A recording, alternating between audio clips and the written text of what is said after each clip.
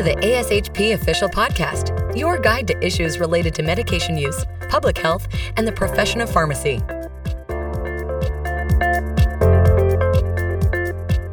Thank you for joining us in this episode of Research and Pharmacy Practice. This series focuses on discussions for all things related to research, including fundamentals, best practices, and practical advice for all of those that are interested in contributing to the advancement of pharmacy practice.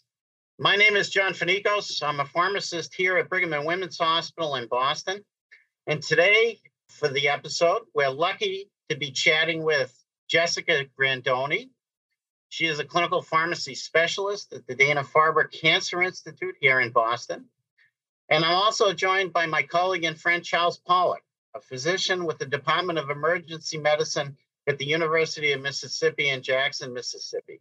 And we'll be discussing barriers and key strategies conducting a medication use evaluation for the anticoagulant reversal agent Andexanet Alfa. My guests today were part of an advisory panel that led to the creation of a new ASHP Foundation medication use evaluation resource guide. And it was supported by the company Alexion. And I'll stop here for a minute and just say you can go to the ASHP Foundation website, www.ashpfoundation.org, and you'll find the resource guide there. So first of all, I welcome the audience for joining us today. And then to Jess and Charlie, thank you very much for taking time out of your schedule to chat a little bit about what I think is incredibly important in our world of pharmacy medication use evaluations. Let me open our program with a couple of questions, and Jess, maybe you can help me. We all were involved in this process of creating a tool for medication use evaluations. We focused on the drug Andexanet. We'll talk about that later. But let me open with you, and maybe you can chat a little bit about what the importance of conducting a medication use evaluation is, or what you think is important in terms of a hospital or acute care facility. Yeah, so for Andexanet Alfa, or any medication for that matter, that's associated with high mortality, high morbidity, and unfortunately, commonly high cost. Having an MUE is very important because, the control trials, the pivotal control trial that's strict, is not equitable to what we see in the real world. So conducting an MUE for something like this is important for many reasons. As we know, too, the use of Andexanet throughout this country is not homogenous, We know within the partners facility, we all don't carry Andexanet. So having practice-based research is important to gather all of that data. So by conducting an MUE, you're able to look retrospectively at many data points to see what your use is, Not all of us have 24/7 clinical pharmacist coverage. Sometimes the pharmacist that's in the ED is also the same pharmacist that will go into the sterile products room, gown up, and mix the medication. So having these endpoints to look at can really help you evaluate and look at your real time outcomes retrospectively to see, how well are you doing as an institution, looking at your policies, your guidelines, and getting the medication to your patient. Charlie, let me turn to you. I know, as I'll tell the audience, Dr. Pollack has been a prolific clinician. He's been a prolific researcher. He's been contributing to numerous studies, including those on anticoagulant reversal. He's a prolific educator, and I think that in the world of pharmacy, he appreciates value and the dollars we spend on medications. Charlie, from your perspective, an emergency room doc, what's important in terms of looking at medications and what happens with them? Well, I think we recognize now more than ever, John, that we don't have endless resources. Even in the emergency department, where we've been notoriously cost insensitive because our position is we're saving lives, man. We're going to use whatever it takes to make something happen for this patient. We'll worry about how the patient pays for it later. So that's a really quaint notion, but it's something that we're often not allowed to voice anymore. So when you look at drugs that are, as Jess said, sort of high acuity drugs that you're only going to pull out in a life-threatening situation, there's this interesting intersection of drugs that meet that definition and also drugs that we don't use very often. So reversal agents for anticoagulants fall into that category. If you look at the DOACs with respect to warfarin, the occurrence of life-threatening bleeds, particularly intracranial bleeds, is much lower with the DOACs. And so it's great that we have reversal strategies that we've worked through. But the fact of the matter is no one physician, and for that matter, no one clinical pharmacist supporting the emergency department or the ICU or the operating room or the trauma center is going to have much experience with these drugs. So I think an MUE, although that's not something with which physicians often get directly involved, I think from an institutional standpoint, having the foresight to go through and map out processes of care, determine the best ways to achieve efficiency when you need a drug in such an acute situation, and most people aren't really practiced in doing that, I think is very beneficial. And I think the guide we put together as part of this committee, I think will be very useful in that regard and can probably be applied to other acute care but rarely used medications. So for me, it helps to compartmentalize what we do in the world of medication use. And from an MUE process, we're typically looking at prescribing, we're typically looking at dispensing, we're typically looking at drug administration. We always want to follow up and make sure the drugs do what they're intended to do, or if there's side effects or toxicities. And then always under an umbrella of management control and budgetary process. So I think, one of the nice parts that you heard from Justin and Charlie is Andexanet falls well into a lot of these different categories. It's typically a high-risk medication. There's a lot of pressure to get the drug out from the pharmacy and into the hands of the nurses to make sure it's administered correctly. And then we've had, obviously, success with reversing bleeding, but there are some elements of thrombosis that are associated with its administration as well. So I think it's been an ideal project that you can use as a template for medication use evaluations for many other drugs as well. So again, I'll urge the audience to go to the website. Charlie, let me come back to you for a second. And you've worked at different facilities. For this drug in an MUE, does one size fit all? So is there a difference between academic medical centers, community hospitals, rural referral hospitals in terms of what the role is with this agent? Well, if you look at the type of patient who might qualify for reversal of anti-factor Xa DOAC anticoagulation, the patients all look pretty much the same. The problem is the setting to which they present with that bleed can vary a lot. And you mentioned some of the different categories we think about in terms of, tertiary, quaternary care centers versus rural hospitals. The fact of the matter is the scarcity of these events, as remarkable as they are when they occur, the scarcity of these events, because again, the drugs that are being reversed are generally pretty safe, often dictates that smaller hospitals in particular aren't going to have this agent available. And so they may want to just stabilize the patient and send the patient somewhere else where they can receive definitive management, which would likely include reversal under those circumstances. And I think that, the first thing that a hospital considering the use of reversal agent has to consider is, are we going to have the capability here? Or are we going to have a plan in place to ship the patient somewhere else if they need to be reversed? And if that's the case, what can we do to temporize and try to stabilize the patient while we're waiting for that to happen? If, in fact, the decision is made that you're going to have Andexanet or other reversal agents on formulary, then, again, I think it's incumbent upon the center to do a lot of advanced planning to have a pathway set up so that everybody knows what their role is, what the appropriate timeframes are.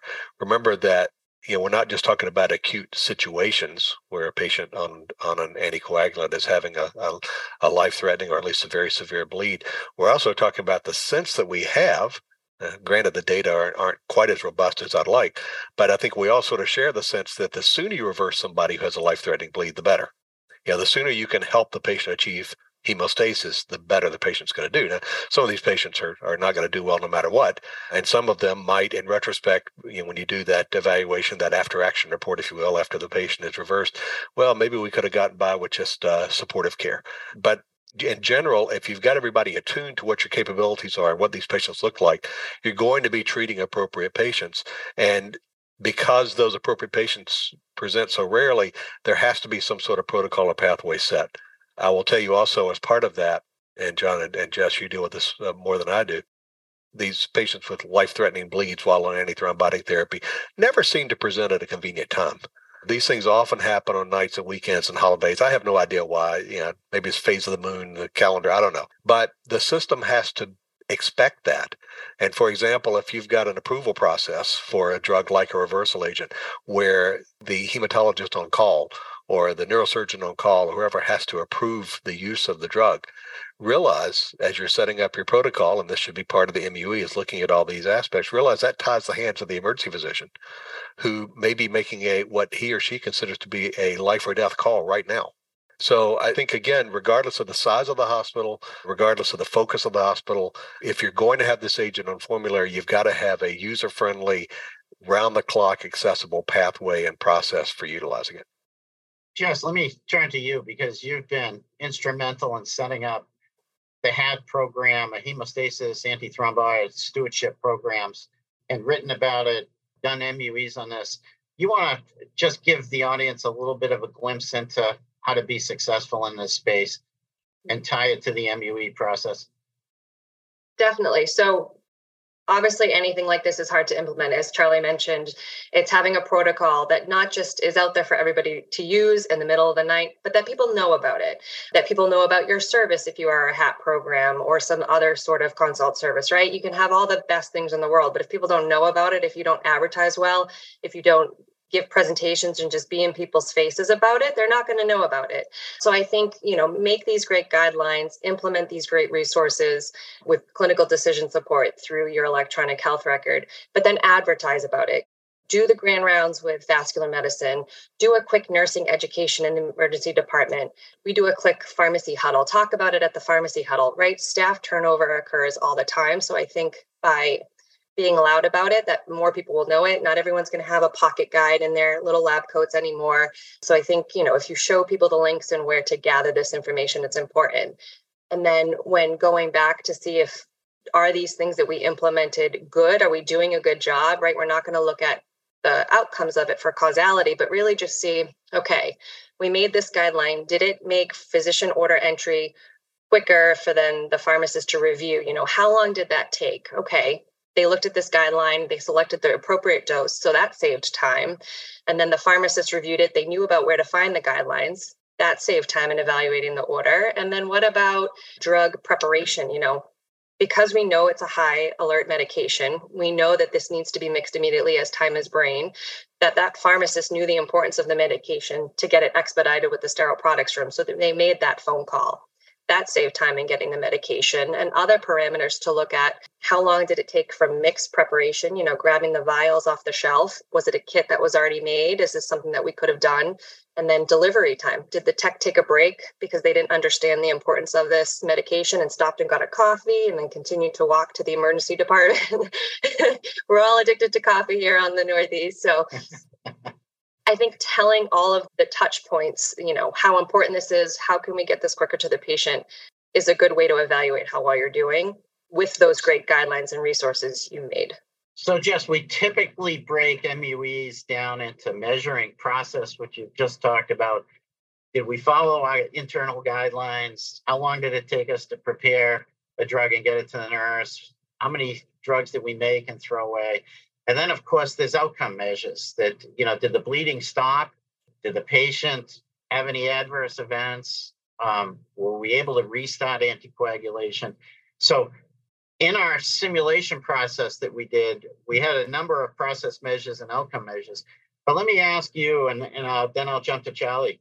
What's the difference between doing an MUE and following process or outcomes versus the full-blown randomized control clinical trial that most people want to point to? Yeah, so just as you mentioned, and Charlie had mentioned too, an MUE is multidisciplinary. It's primarily done by pharmacists because that's what we love to do, and it's usually associated with something, as we mentioned, high mortality and cost. But it's not going to look at outcome. Did this said medication give this outcome for the patient and stop expansion? It's really going to look at your processes, so operationally and therapeutics. Did it stop it? But maybe that's not, powered and detected to do that. But the MUE is helpful in saying of how can you improve your delivery. It's not taking that rigid control trial with the strict endpoints of serial CTs to assess for hemostasis or other parameters that are just too hard to collect, right? to go through the monotony of data collection can be unrealistic. So by doing an MUE, it's looking at the microscope of your endpoints that you have available. So for us, we can see the delivery time that's checked in Epic. It's how long it started to process preparation, how long it took to get to the bedside. Whereas a randomized controlled trial is really not going to look at that. They'll look at bigger endpoints such as centimeters, which Charlie can talk about, hematoma expansion size or volume parameters and such. Whereas that's just unrealistic to do, at least on our side, to have a neurologist look at a CT and retrospectively to say, this was done with this volume by this certain time, and it's attributed to this drug, not the other things that we also did for the patient. Charlie, let me ask, so we do this legwork here. How does it support or dovetail or not with the big clinical trials such as Reverse AD that you were involved? The clinical trial is aiming to evaluate whether or not we should do something. In the case of the Andexanet and the adalimumab studies, the reversal studies, there was no control group. So it wasn't a randomization. It was an observational study in a very high intensity environment. But the fact is the patient met certain inclusion criteria and then was treated in a certain way, and then the results were analyzed. With an MUE, there's none of that sort of forward planning. The patient is going to be treated, and it's certainly worthwhile to look back at the presentation and see if retrospectively other members of a review committee or other experts within the hospital agree that the patient should have been treated, but it's always after the fact, so it doesn't matter. And then you look at the different milestones that a multidisciplinary group has set for when that process is set into motion. And so, for example, an MUE might realistically say, between the physician deciding that you're going to reverse and the delivery of the drug to the bedside should be no more than X number of minutes. So you then, look back at the clinical chart and reconstruct the process and see, did we meet that or not? If we met it, is it too generous? Should we try to shave 5 minutes off of this because time is brain if we're talking about an ICH? Or if we didn't meet it, we ask ourselves, was this goal realistic? Or was there something done there that we can identify as maybe a weak link in the chain? I don't like Jess's idea of somebody breaking for coffee, but I bet it has happened. What can we do to identify where that problem was and make sure it doesn't happen again? So the clinical trial that leads to an indication sets up a scenario in which you're going to use a drug. The MUE then looks at how you use that drug. Was it used appropriately? And did you meet the appropriate standards? And these are often internal standards you set within your own institution for how the drug should be dispensed. And an important part of it, from my perspective as a physician, is, and John, you mentioned this, is looking at the outcomes. The MUE doesn't stop because the drug was delivered at 39 minutes and the target was 40 minutes. And we all say, oh, that's great. No, you also want to look at what happened to the patient and say, okay, did successful execution of our pathway actually result in a better clinical outcome for the patient? We did a simulation, you guys were included, based on, and I'll put a plug in for ASHP and medication use evaluations. They do have a published guideline that came out in their journal a little over a year ago, and they advocate this process or framework of focus PDCA. So focus, finding a process to evaluate, organizing people that understand the process, clarifying any pitfalls or complications, understanding why this process or delivery variation, and then choosing a project to focus on or a component of that delivery to focus on.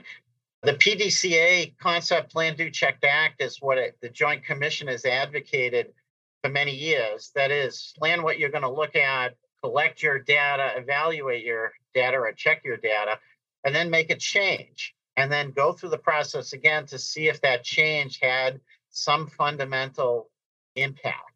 So that's what we've recommended. And as a template for individuals to use, we chose Andexanet for the reasons we discussed, pointed to earlier. There are other blood products that we could have included, but our focus really was on those institutions that are using this product and making sure that they're doing it right. So let me, Charlie, and focus with you. you're a doctor. I mean, are there some considerations that are important in terms of, looking at a drug like Andexanet or looking at a patient population that's hemorrhaging, or perhaps even those that need to have anticoagulation reversed for surgery? So, what are the considerations from a physician's perspective? One of the most important lessons in the whole reversal literature, regardless of which agent you're talking about. And of course, now we're looking at reversal agents for antiplatelets too. So antithrombotics associated with bleeding, we're going to have more and more mechanisms for potentially reversing their activity. And I worry sometimes that, and John, I worry a lot about lots of things, so it may not be productive, but I worry sometimes that because people know we can reverse, they may be a little too quick to go to that. Not everybody with a bleed on a DOAC needs to be reversed. And there are others who, with any evidence of bleed, you need to consider it. So there's got to be something in between where there's rational clinical decision making in the crucible of a very short period of time. So, for example, I would say, and I'm speaking as an emergency physician who practices and knows these data pretty well, but it's by no means the only opinion that could be offered, is that if you've got a patient with neurologic findings who's taking a 10A DOAC and has a demonstrable bleed on CT, you're going to have to talk me out of reversing that patient, because every minute that passes with impaired hemostasis, that hematoma is going to get incrementally bigger, may only be a cc at a time. We're talking about units of blood like in a trauma patient, but a cc or two here or there may have an impact on that patient's long-term neurologic outcome. And so the first thing we do isn't going to be to reverse. We're going to try to support the patient first to do all the things like controlling blood pressure, maybe try to control intracranial pressure to try to improve that patient's outcome. But it's pretty clear that if we can turn off the anticoagulation, the patient's got a better chance of stopping bleeding sooner.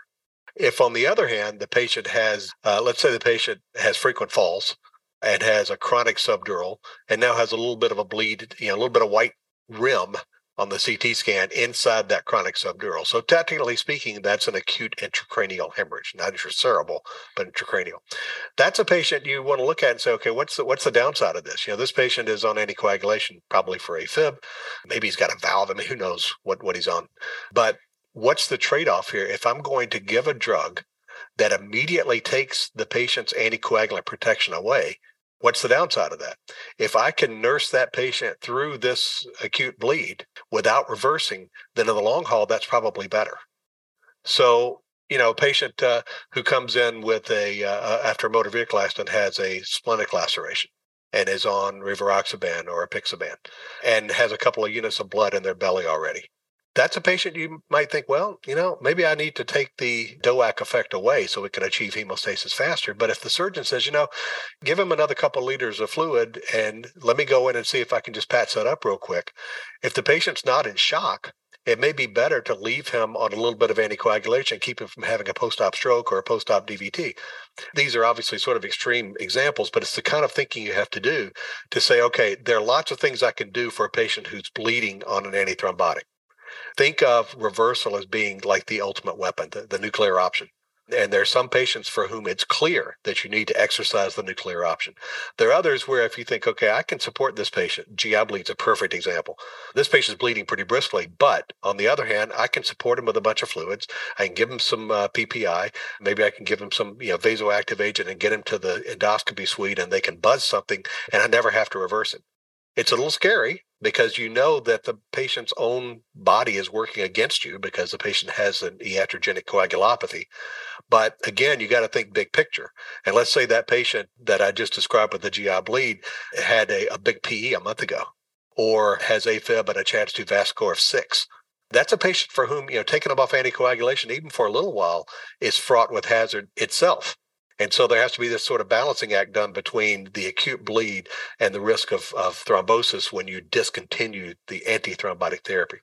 So that's another reason why I think having a pathway, multiple decision makers, and then always having that sort of after-action review, going back and looking at outcomes and how decisions were made is really important because you don't see these situations all that commonly. And so we want to try to have as consistent an approach as we can within the institution. Yeah, and just let me ask you to capitalize on that final comment. You shepherd through the process in your role and stewardship. I mean, where are the variations and where are the potential improvement options here? So For the pharmacy audience, where do we focus our attention and efforts? Yeah, and I think Charlie talked about a lot of points, and it's clear, obviously, that you're right there at the bedside. You know all these things. You're clearly an expert in the field, but a lot of these pharmacists aren't always experts in the field, and they don't know the data or the ways to think about a patient the way that Charlie and myself or John would think about.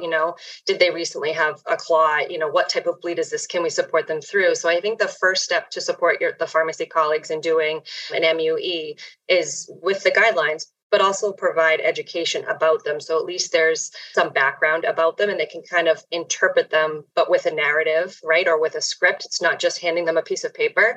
But once you have those guidelines, link them to other things to help evaluate. Or if you're doing a topic discussion with your pharmacy students and residents, teach them about where did this data come from? We didn't just pull it from, Wikipedia. We pulled it from other analyses and case reports, other MUEs, other control trials, so that a background is established and understood. Additionally, when thinking about your MUE and how to evaluate these patients, how can we as pharmacists make an impact, right? So having, it always happens at the wrong time overnight. I call the wrong time at 3 p.m. when we have change of shift. So how do you establish good pass off, good rapport within colleagues? If you're at the bedside 3 p.m. and a bleed comes through the ED, that there's pharmacy interventions, there's thorough documentation of all of the discussions that were had with all of your consult providers, the ER physician, the neurology teams. Maybe the patient was stable and we could just support through, and then they decompensated, and then they had to go to surgery and sorts. What was the discussion that was already had? So the pharmacist taking over is not all of a sudden starting at ground zero again to try to figure out what's going on next. And I think all of these points, when you're conducting an MUE, although you may not say, was there documentation by a pharmacist, or maybe you do have that checkbox, but that all goes into time and how long it took to make a decision, regardless of what the decision is, to say, we did supportive care, check. We gave PCC, check. Or we decided to go to surgery with or without one of these agents. I think those would all be helpful on the pharmacy end. So just let me stick with you for a moment. We did this simulation. We had a whole bunch of people. You can look at the resource guide and see the flow chart that was created, the potential pitfalls. Can you give the audience quickly some tips and key strategies or takeaways that the MUE process may help folks with? Yeah, I think an MUE process for any medication is very helpful, right? As we've all mentioned, it's not prospective, it's looking back after the fact. So it can maybe make outcomes better in the future. But think of ways to expedite data collection. Can things be automated? Can you pull things from Epic? I know that we've done a couple of reports that kind of gives you your patient cohorts or your data that makes it very easy. Data collection is very labor intensive. So if there's anything that you can define in your data collection sheet or in your spreadsheet tab that is easily automated, do that. So that way you're not manually checking through all of the patient data yourself. As we mentioned before, an MUE has a focus question, whether it's therapeutics or processes. Have one or two focus questions that you and your stakeholders all want to look at, and try not to get too out of hand. I know everybody wants to answer all of the questions because you don't want to go back into a patient's chart, because who wants to go back and do more data collection? But I think if you really stay focused, remember your one or two questions at hand, it will make your MUE stronger so that maybe you can improve your variances or gaps in what you're doing within your institution. Charlie, let me ask you a slightly different question. Obviously, there's controversy surrounding the agent you should use, the strategy. You've written a million guidelines. How can the MUE process resolve some of those controversies, confrontations, and guideline discrepancies? Right now, we've got guidelines that are pretty straightforward about prioritizing the reversal options when they're needed. And I think the guidelines do a decent job of identifying those situations where reversal is needed. We only have one agent right now, at least for the 10As, that is FDA approved. So to some extent, that can help sort of set the stage for how an institution should prepare for these sorts of cases. But the other thing that I think an MUE can do, and the protocol that results from it and then is tested by it, is to take those elements of controversy that you just mentioned, John, out of the care of the patient at the bedside. Again, I can't stress enough, a patient on an anti-10A DOAC that the physician thinks might need to be reversed is by definition a life-threatening situation. And so having to have a debate at that point about the relative merits of different strategies is not good. The one thing that you might pause and think about is, does this patient really need reversal, or is supportive therapy alone going to be enough? If the weight of the clinical decision-making in real time comes down in favor of reversal, again, it's unlikely. I mean, let's face it, it's unlikely that the physician or the pharmacist working on that patient right then has done this before. Or if they've done it before, it may have been 2 years ago. Having a process that is monitored by the MUE so that the next time this happens, we'll have lessons learned from it, I think is really critical and really helpful. And I think it's an exercise that every institution that has a reversal agent on its formulary should probably go through. Okay. I want to go off the board for a second. And if for the audience, if you haven't done so before or already, I'll encourage you to go to the ASHP Foundation's website. You can download the medication use evaluation resource guide, but there are lots of other excellent resources available, both through ASHP and the foundation. So I'd urge you to use those resources whenever possible. And if you've enjoyed today's episode, we'd love to hear more from you. And I hope you subscribe to the different podcasts that are available, the different webinars that are available through ASHP. So I'd like to wrap up because that's really all the time we have for today. So I want to thank, obviously, Dr. Jessica Grandoni. Jess, you've led the pharmacy in this hemostasis, antithrombotic stewardship programs around the country and around the world. So I thank you for joining us. Dr. Charles Pollack, Charlie, as always, you've been incredibly supportive of the world of pharmacy and our efforts. And I thank you for joining us today. I hope that all of you take into consideration, what you need at your individual institution. You conduct a medication use evaluation and certainly focus on drugs like Andexanet. I think there's, as you heard today, they play an important role in what we do for patient management. So I'll close. And again, thank the ASHP Foundation. I'll thank our sponsors. I'll thank Jess and Charlie. I'll thank our organizers. Enjoy the day. I hope you enjoyed the program. Stay safe, folks. Thank you so much. Thank you. Thank you.